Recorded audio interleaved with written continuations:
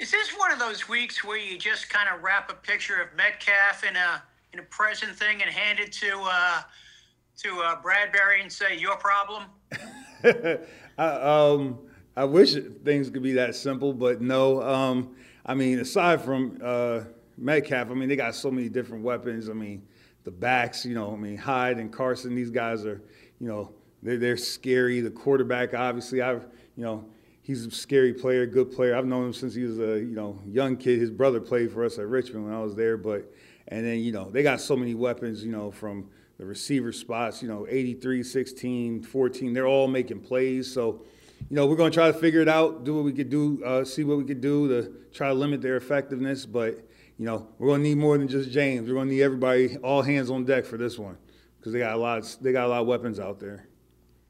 Thank you. Yep.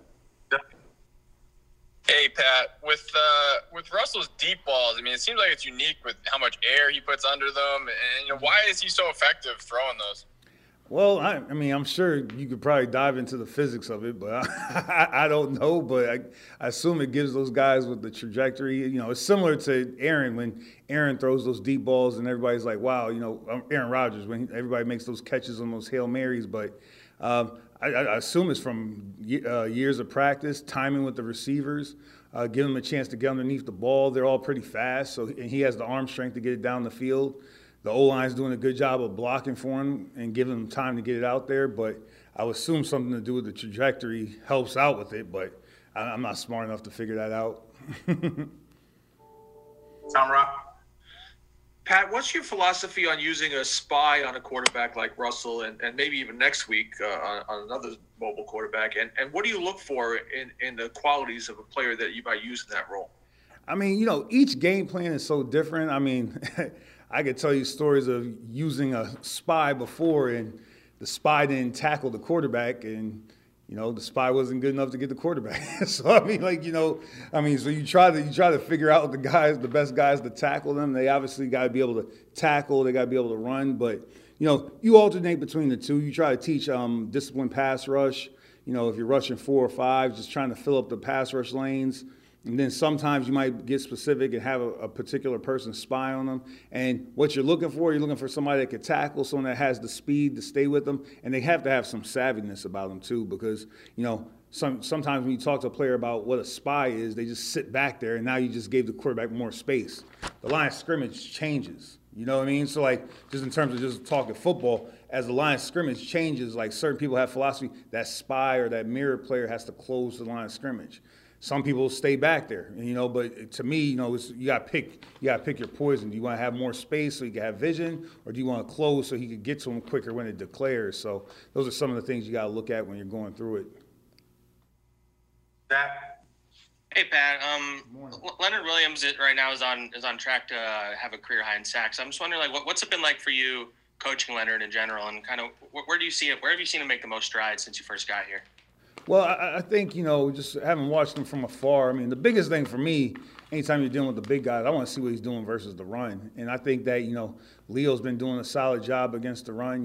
He would be the first one to tell you he could do better in both the run and the pass. But the thing that stands out for me with Leo is his personality it's infectious, the energy, the way he attacks it. Each day is new. He attacks the day. He's pretty diligent working through that. He wants to get better. He's taking the coaching to heart, that Spence gives him, that Joe gives him. And really, he's just really being a sponge in terms of trying to learn football, trying to perfect his craft, trying to become the best NFL defensive lineman he could be. And, and the part of that is if you want to be the best, you got to realize that you're not there yet.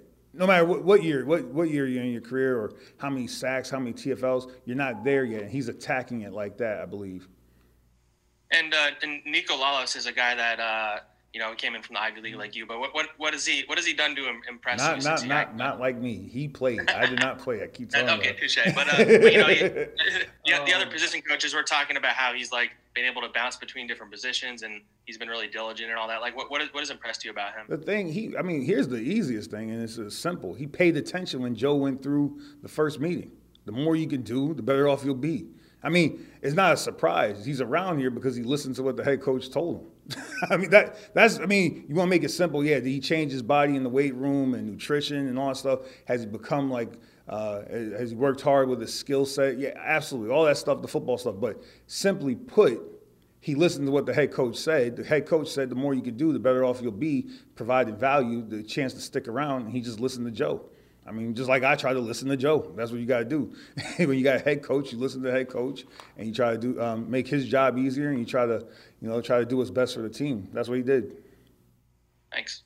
We'll take more Ed Schwartz and Kennedy. Ed. Hey, Pat, I want to go back to Metcalf for a second. Jerome said the other day, we asked Jerome about how you defend the guy, and he basically said, you just hope the pass rush gets home. I mean, is it really that simple? And, who does Metcalf remind you of in terms of guys you've coached against?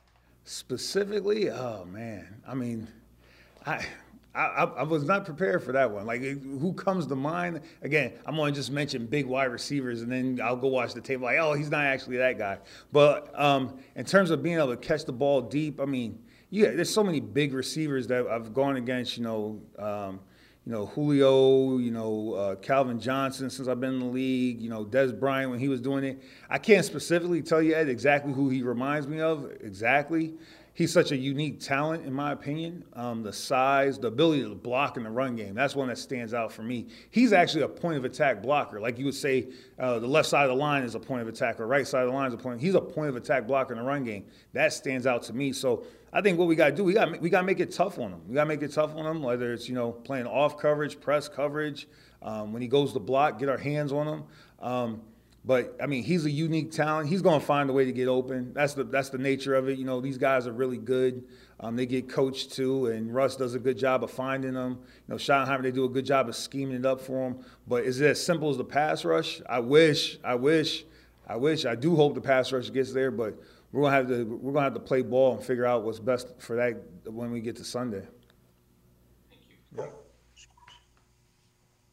Hey, Patrick. What's up?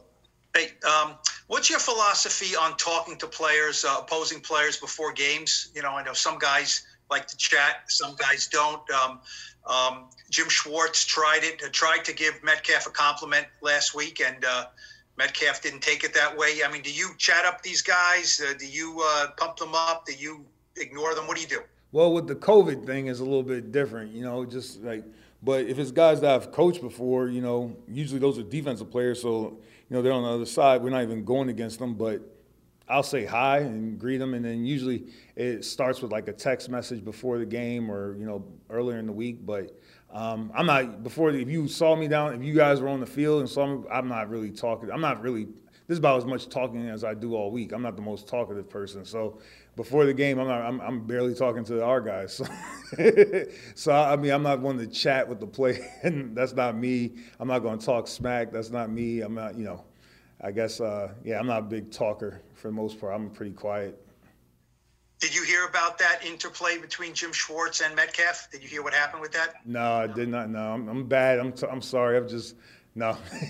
When you're dealing with all these guys we have to deal with, I mean, I don't have time. That and my wife and kids, that's about it. Look it up. You'll find it interesting, I bet. Guys want to hear Canada. Hey, Patrick. How did Xavier do? I mean, or how much progress is he making now that he's back? Oh, he's doing a good job. He's doing a good job. And, we just have to be careful, like his first game last week, and now he's got an opportunity this week. And we'll see if the role increases, But, I mean, the kid is – sorry, I didn't mean to call him a kid. The young man is doing a good job of studying.